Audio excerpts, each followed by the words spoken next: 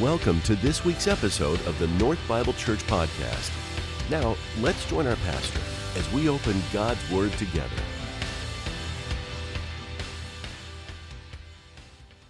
We've come to our place in our study of Genesis. We're going through the first 11 chapters of the book of Genesis, and we have come to the story of Noah.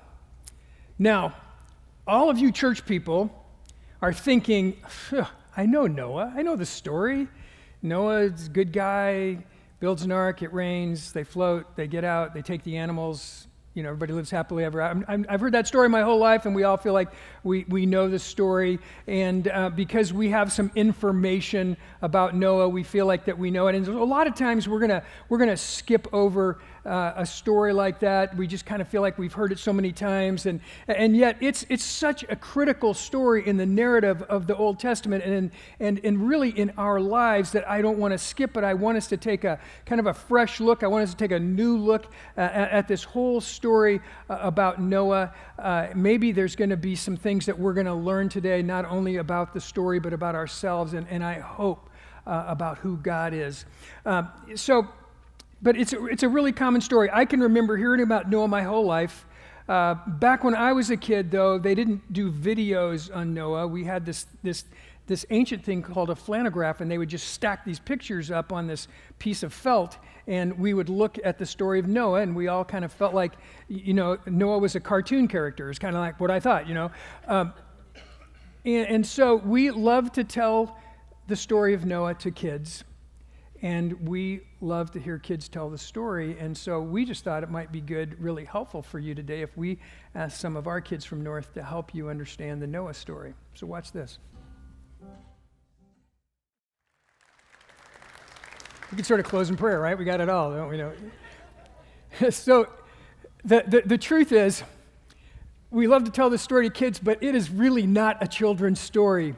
In fact, I read a quote that one pastor said, this has got to be what did he say? It's got to be the most Sunday school story in the Bible. That when we really look at the story of Noah, it's so much bigger than that, and it's got so much going on that's difficult, even hard for us to understand, that maybe sometimes we just reduce it down to this children's story because it's kind of fun with Noah and the ark and the animals. But the truth is that there's a lot here, and one of the things about us is that we are obsessed with information. And so you might look at the story and think about what kind of information can I get, because we think that information matters. There was a book that was written some years ago by a guy named John Naisbitt. It was a best-selling book called Megatrends, and he suggests that the history of the United States can be told in the occupational changes from farmer to laborer to an information society, from agrarian society to an industrial society to an information society. And he even goes so far as to suggest that we're drowning in information, but we're starved for knowledge. That we're drowning in information, that we have so much information now, we have so much coming at us, but we're starving for real knowledge, that there's lots of details, but do we really know anything? And he wrote this book in 1982. Since then, here's what's happened. The data volumes are exploding. More data has been created in the past 2 years than the entire previous history of the human race. Data is growing faster than ever before, and by the year 2020, about 1.7 megabytes of new information will be created every second for every human being on the planet. So an article from Forbes magazine.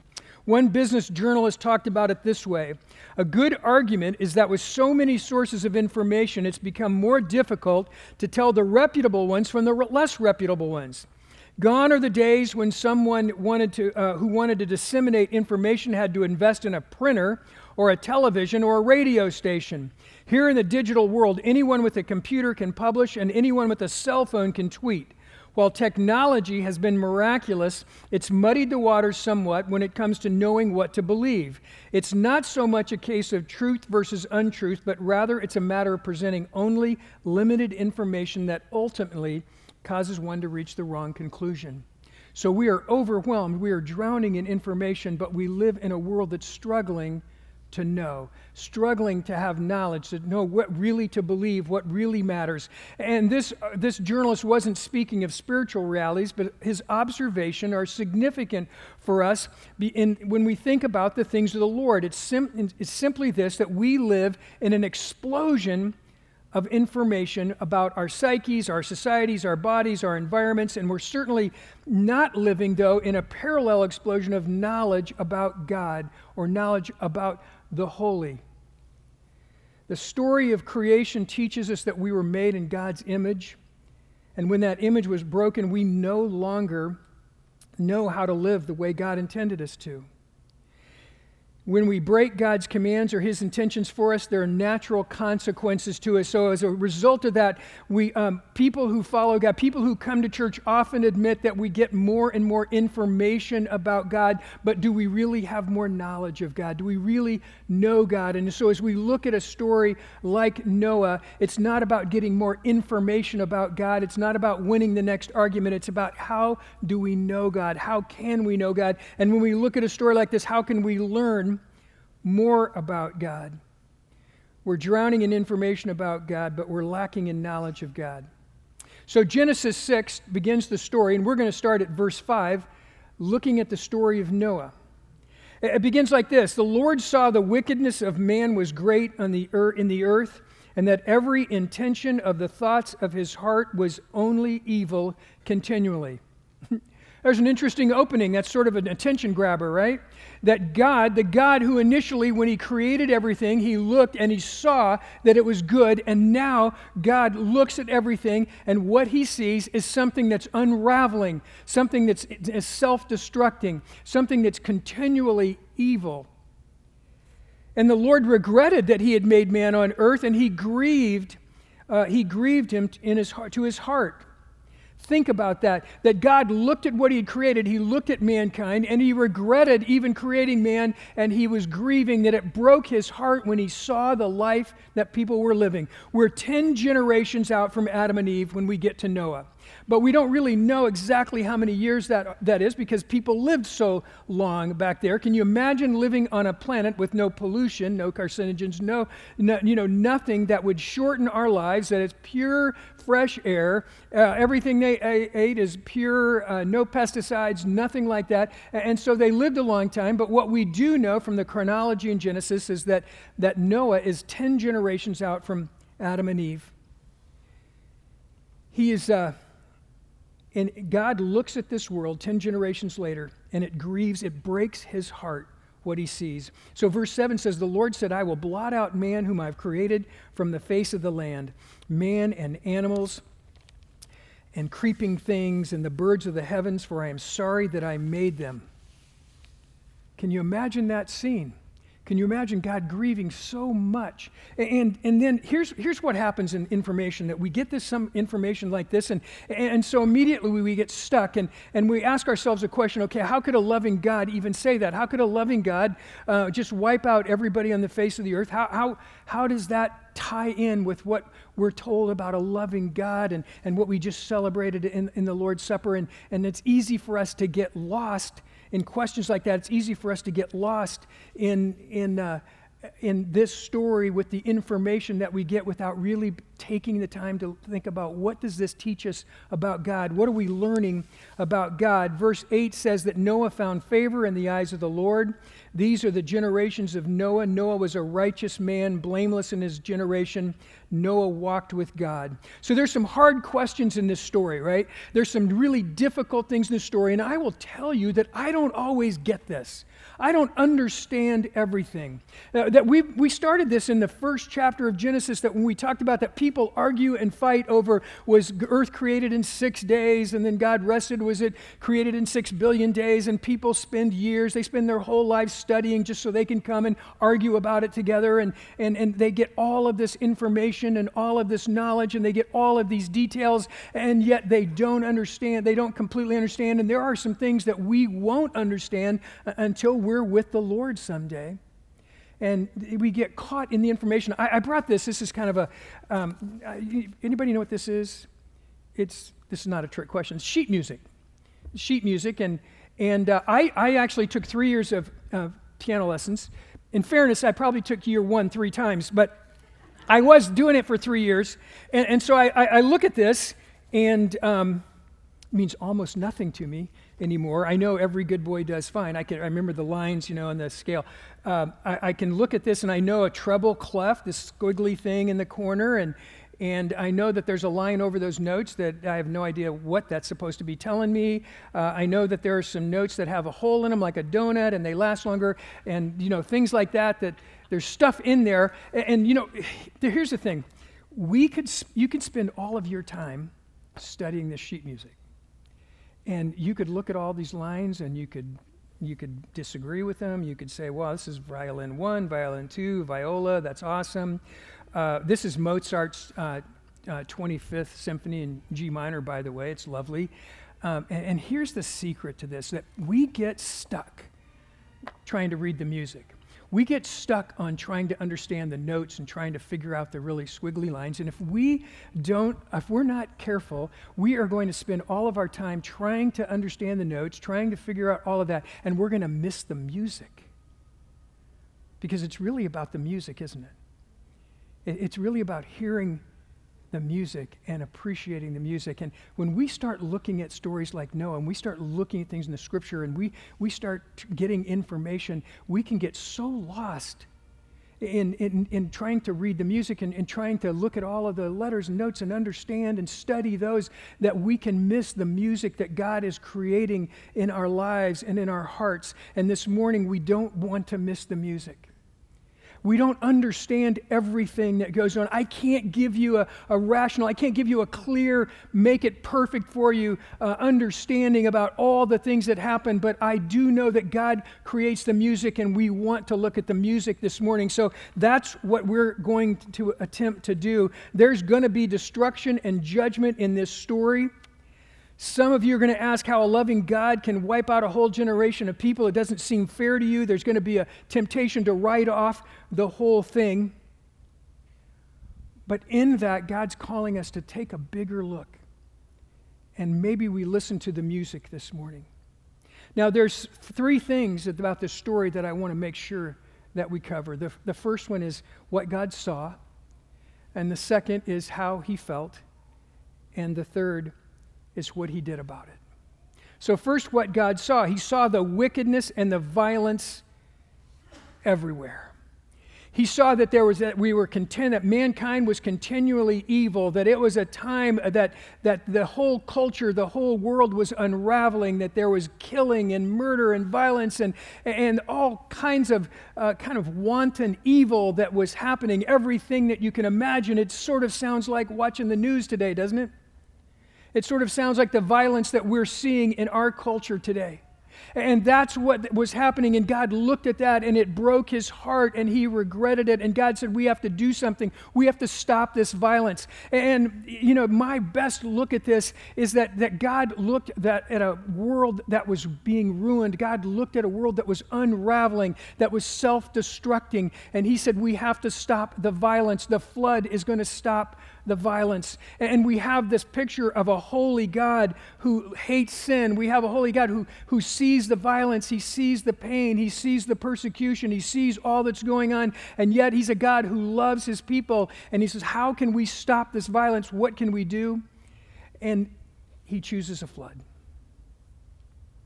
The flood stops the human violence, and God is in effect saying, I'm going to destroy what's already being self-destroyed. I'm going to stop the unraveling. In Genesis 6:11, it says, now the earth was corrupt in God's sight, and the earth was filled with violence. And God saw the earth, and behold, it was corrupt. Can be translated, gone to ruin. For all flesh had corrupted their way on the earth, and there was not a final justice. It means there was no. It was everything is right in your own eyes. It was really survival of the fittest. Everything is okay. If it's okay with you, then that's your decision. If it's okay with me, if it's all right with me to take your property, if it's all right with me to kill a person, then that's my truth. That's my life. The earth is mentioned 8 times along the way in this passage, so he's talking about the whole earth had gone crazy. The world is self-destructing, and God determines to cleanse the destruction of his creation. In the beginning, God looked at what he created and said it was good, and now God looked at what had happened and it broke his heart. Chuck Colson says this in one of his books: if we live by our own formula for what is right and true, there is no basis for human dignity. What we had in this context was everybody living for themselves, what they thought, what they decided was right, what they thought was true for themselves, and they took away the dignity of human beings. Murder was okay, violence was okay, everything was okay, if that's what you thought. So the verse 6 tells us how God felt, and here's a remarkable part. God regretted that he had made man on the earth, and it grieved his heart. And here's what I want you to understand, that no matter how you look at the world, no matter how bad you think things are, no matter how horrible you think things have become, it hurts God more. He grieves more. And it broke his heart to see what was happening in the world. And a just and a holy God has to do something. He acts. And that's what God did. He acted. But I want us to understand, if we listen to the music, that this isn't an arbitrary thing for God. This isn't something that he does out of hand. This isn't a thing where he says, you're not getting it right, and I'm going to wipe you guys out and start over. But this broke God's heart when he saw the ruin, when he saw the self-destruction, when he saw the violence and the hatred. And God had to act. So here's what he did about it. First, we look at God found favor, or Noah found favor in the eyes of the Lord. Noah found favor in the eyes of the Lord. We're going to learn three things about Noah. First, he found favor in the eyes of the Lord. Second, he was a righteous man. And third, he was blameless in his generation. God, he found favor, and here's why. Because he was a righteous man. He obeyed God's commands. He was just and honest. Righteous comes from a Hebrew word, sadiq, which refers to someone who is habitually righteous. Someone who consistently does what's right before God. And so here, in the midst of all the violence and all of the chaos, God sees a man and his family, and this man walks with God. This man is habitually righteous. He is careful to obey what God's commanded. So we have this idea of Noah being a righteous man, and then we have this third picture of Noah as a man who walked with God. And we've talked about this. It's a Hebrew idiom for a man who lives in relationship with God.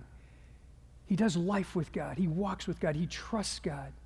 He's a man of character. And so no matter how old-fashioned people thought Noah was, no matter how traditional that they complained he was, no matter how they made fun of him as he was building the ark, they had to respect the way he lived. He was found blameless in his generation. With everybody around him, they respected how he lived because he was a man who walked with God. And so God said, Noah, I'm going to take you and your family, and I'm going to take some animals, and I want you to build an ark. And it doesn't exactly say it in there, but I'm pretty sure Noah said, what's an ark? There had never been an ark before. I think we have a picture of the ark here. So you can go to Kentucky today, and this guy built an ark. And he went through all of the scripture and figure out what a cubit is. And you know, a cubit is the distance between your elbow and the end of your fingers.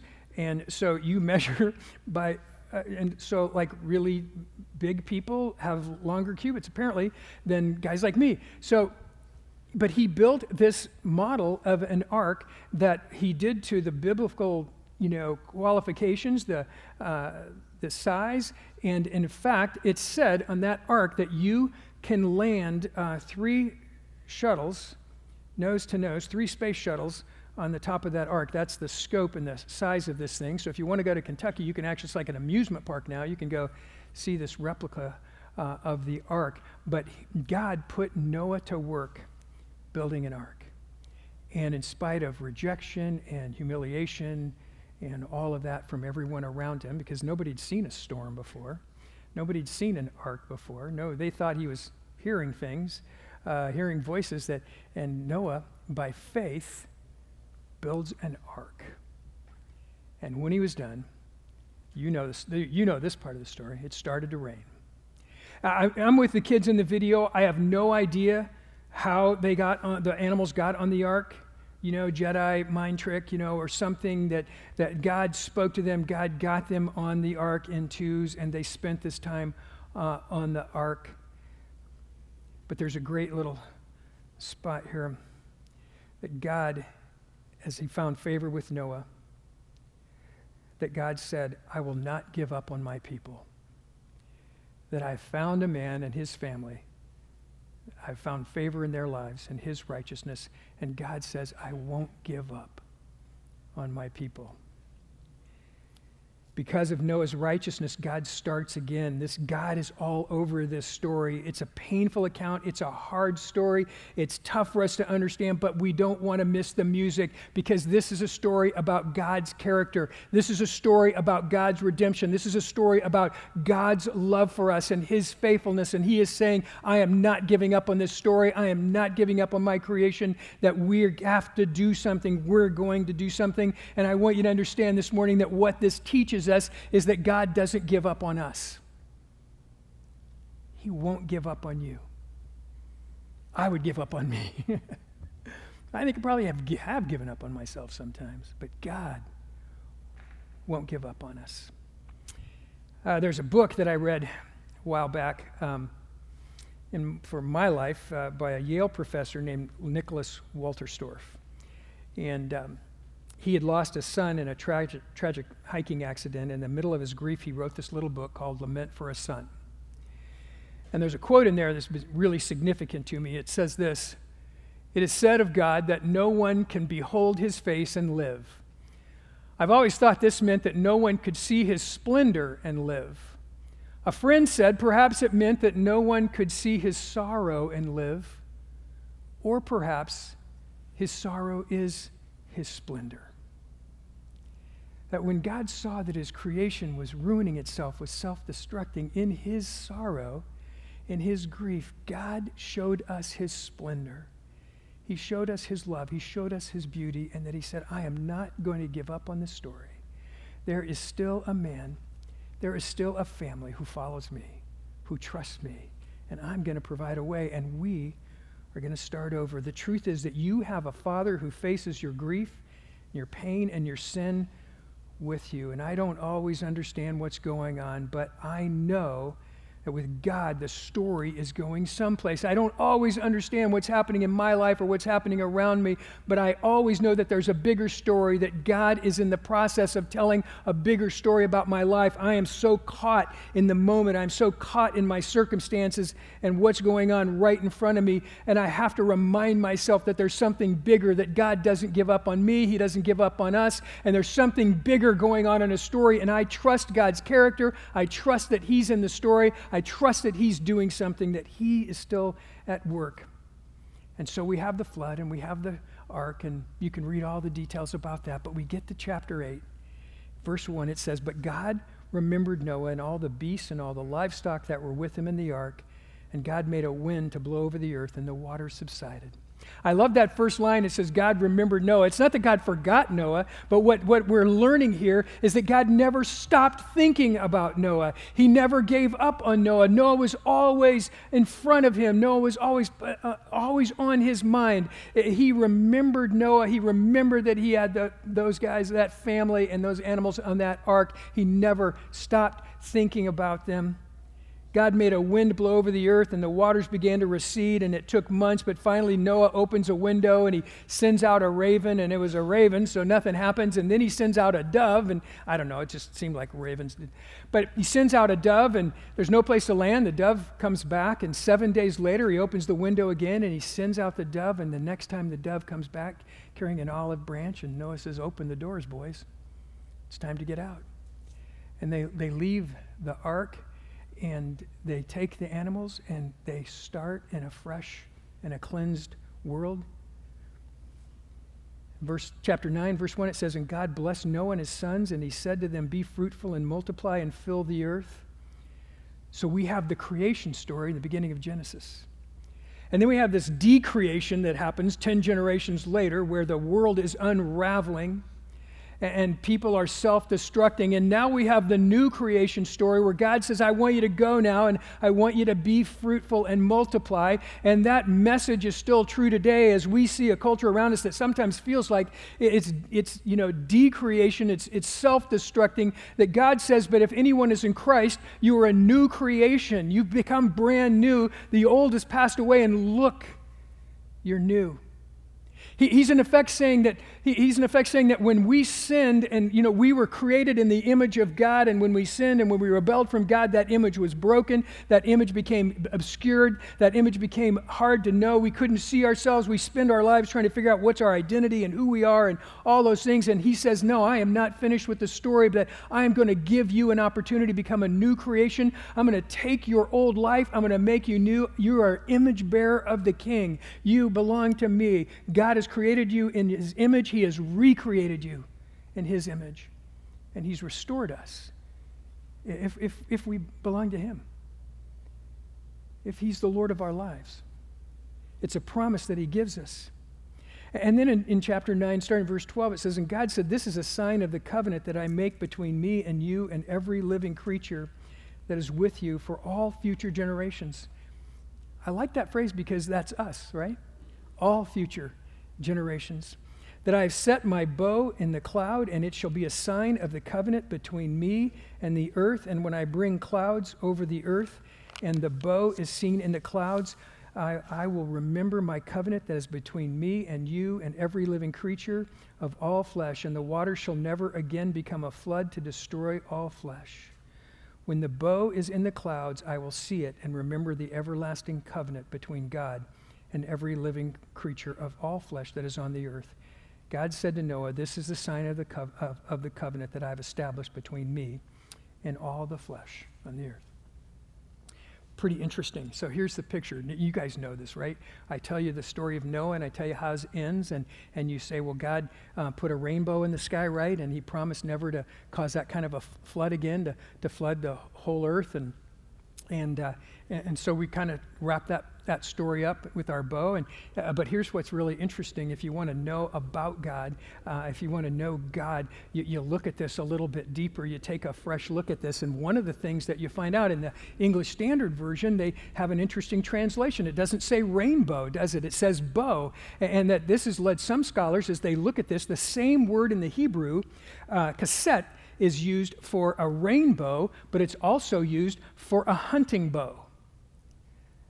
You know what a hunting bow is, right? You know, hunting? Okay. So it's used for a hunting bow. And so some scholars would say, yeah, maybe it was a rainbow, but maybe what God was saying is, I am setting down my warrior's bow. That no longer will I take that bow up of a flood to cleanse the earth, but I am laying that bow down. The hunter's bow, the justice bow, and I won't do that again. And it creates sort of a different picture for us. It's kind of a powerful picture for us. That God is saying, this is my covenant to you, that I'm going to lay down the warrior's bow. And here's the thing. He says, when when the storm comes, because I think rainbows are awesome. I just think we ought to have them all the time. So could we just cut out the storm part? Just get right to the rainbow, right? I mean, aren't you with me? I mean, we don't need to vote or anything, but seriously, here's what God is saying, though, that there's clouds and there's storms, and that we have the promise that we're going to have storms, but there's always going to be a rainbow. There's always going to be a bow. There's always going to be a sign of the covenant that God has made and how much he loves us. So there's no guarantee of no storms. That's a given in our lives. The promise is that God has made a covenant, and he reminds us when we see that bow in the sky. And whether you love the picture of a rainbow or you like the picture of a warrior's bow, God's made a promise to us. And that's his story. That's how the music gets played. That God says, no matter how hard things get, no matter how bad things get, I've made a promise to you.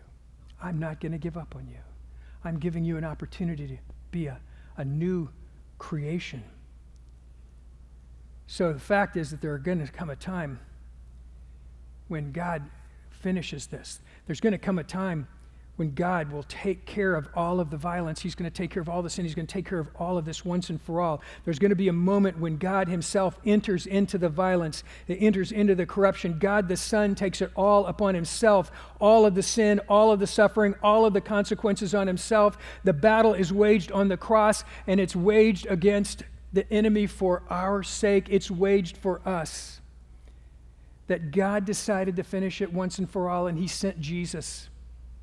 And Jesus came to give his life to wage that battle once and for all for our sake, so that we might have life, so that we might have life in him.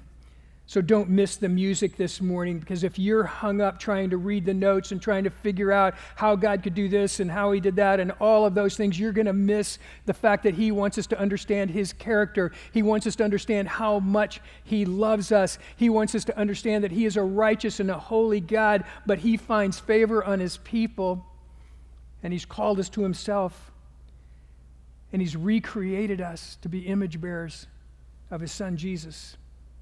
He wants you to see yourself as he sees you, a new creation. The old has passed away. It's been washed by the blood of Jesus, and it's become new. The storm clouds will come. We know that, but we are reminded that the rainbow is coming. We're reminded that the warrior's bow is coming, that God's promise is for all generations, and his character says he will be faithful. He'll be faithful to us. He'll be faithful to you. That's his promise. That's who he is. Let's pray. Lord, thank you. Thank you for the story of Noah. It's a harder story than we like to give it credit sometimes, Lord, I think, but yet you are so faithful. And Lord, help us this morning to listen to the music of your love for us, of your character, but also, Lord, of your judgment, of your justice. You are a holy God, yet you are a God who loves us and has given us the opportunity to become a new creation in you. So, Lord, we want to understand that this morning. We want to understand your character. We want to understand your love. We want to listen to the music, and I pray that you would help us this morning to be reminded of your incredible love for us. The fact that we are a new creation, the old has passed away, the new has come. And we thank you, and we receive that this morning. In Jesus' name, amen. In just a moment, we'll rejoin our pastor for today's closing thoughts. But first, we wanted to thank you for tuning in.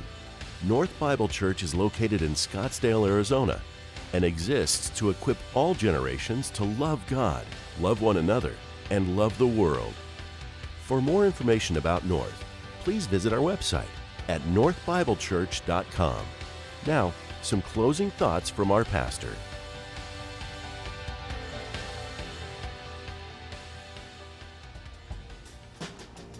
So speak what is true. What a great line for a song. And here's the truth is we don't know everything.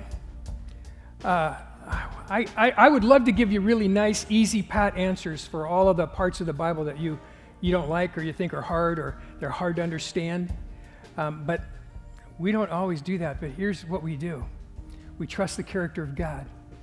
That as we grow, we don't get lost in so much in the details as those things as we focus on what we know about God. And I want to give you an encouragement this morning is that this week, when you read the Bible, and I really hope that sometime this week you will read the Bible, that you don't just sit down and read something and try to get more information about God, but you'll try to learn something of God, how he loves you, that you'll read it and say, Lord, what do you want me to know about you today? Not what you want me to know about the Bible or to win the next argument, but what do you want me to know about you? How can I know you more? Because we're going to have times in our lives when we just don't get it. I went through about a year and a half where I lost my brother, my mom, my sister. And it just didn't seem fair to me. And I'm a grown-up. I'm a pastor, okay? Serious, it's my job to get this stuff. And I was just wrecked, and I didn't have any answer for that. Why did my little sister have to get pancreatic cancer and die? And she was a widow. She moved out to help me with my mom. She gets sick. I don't get it, but here's what my mom had taught me. To trust the character of God. Not my circumstances, but to trust God and his love and his character. And to know that he's not finished with the story and that there's something happening, that he's the God of the resurrection. He's the God of grace and truth. And there's more to this story. There's more to the music that's going on. And I need to trust him and his character and his story, even when I don't understand the circumstances. And I just promise you, if you haven't hit that yet, you will, because we just don't understand everything. but we can understand the character and the love of God. We can understand the music that God is playing in our hearts and our lives. We can understand that we're a new creation in Him, and we can live based on that. We can live our lives on that. I love you guys. Have a great day. God bless.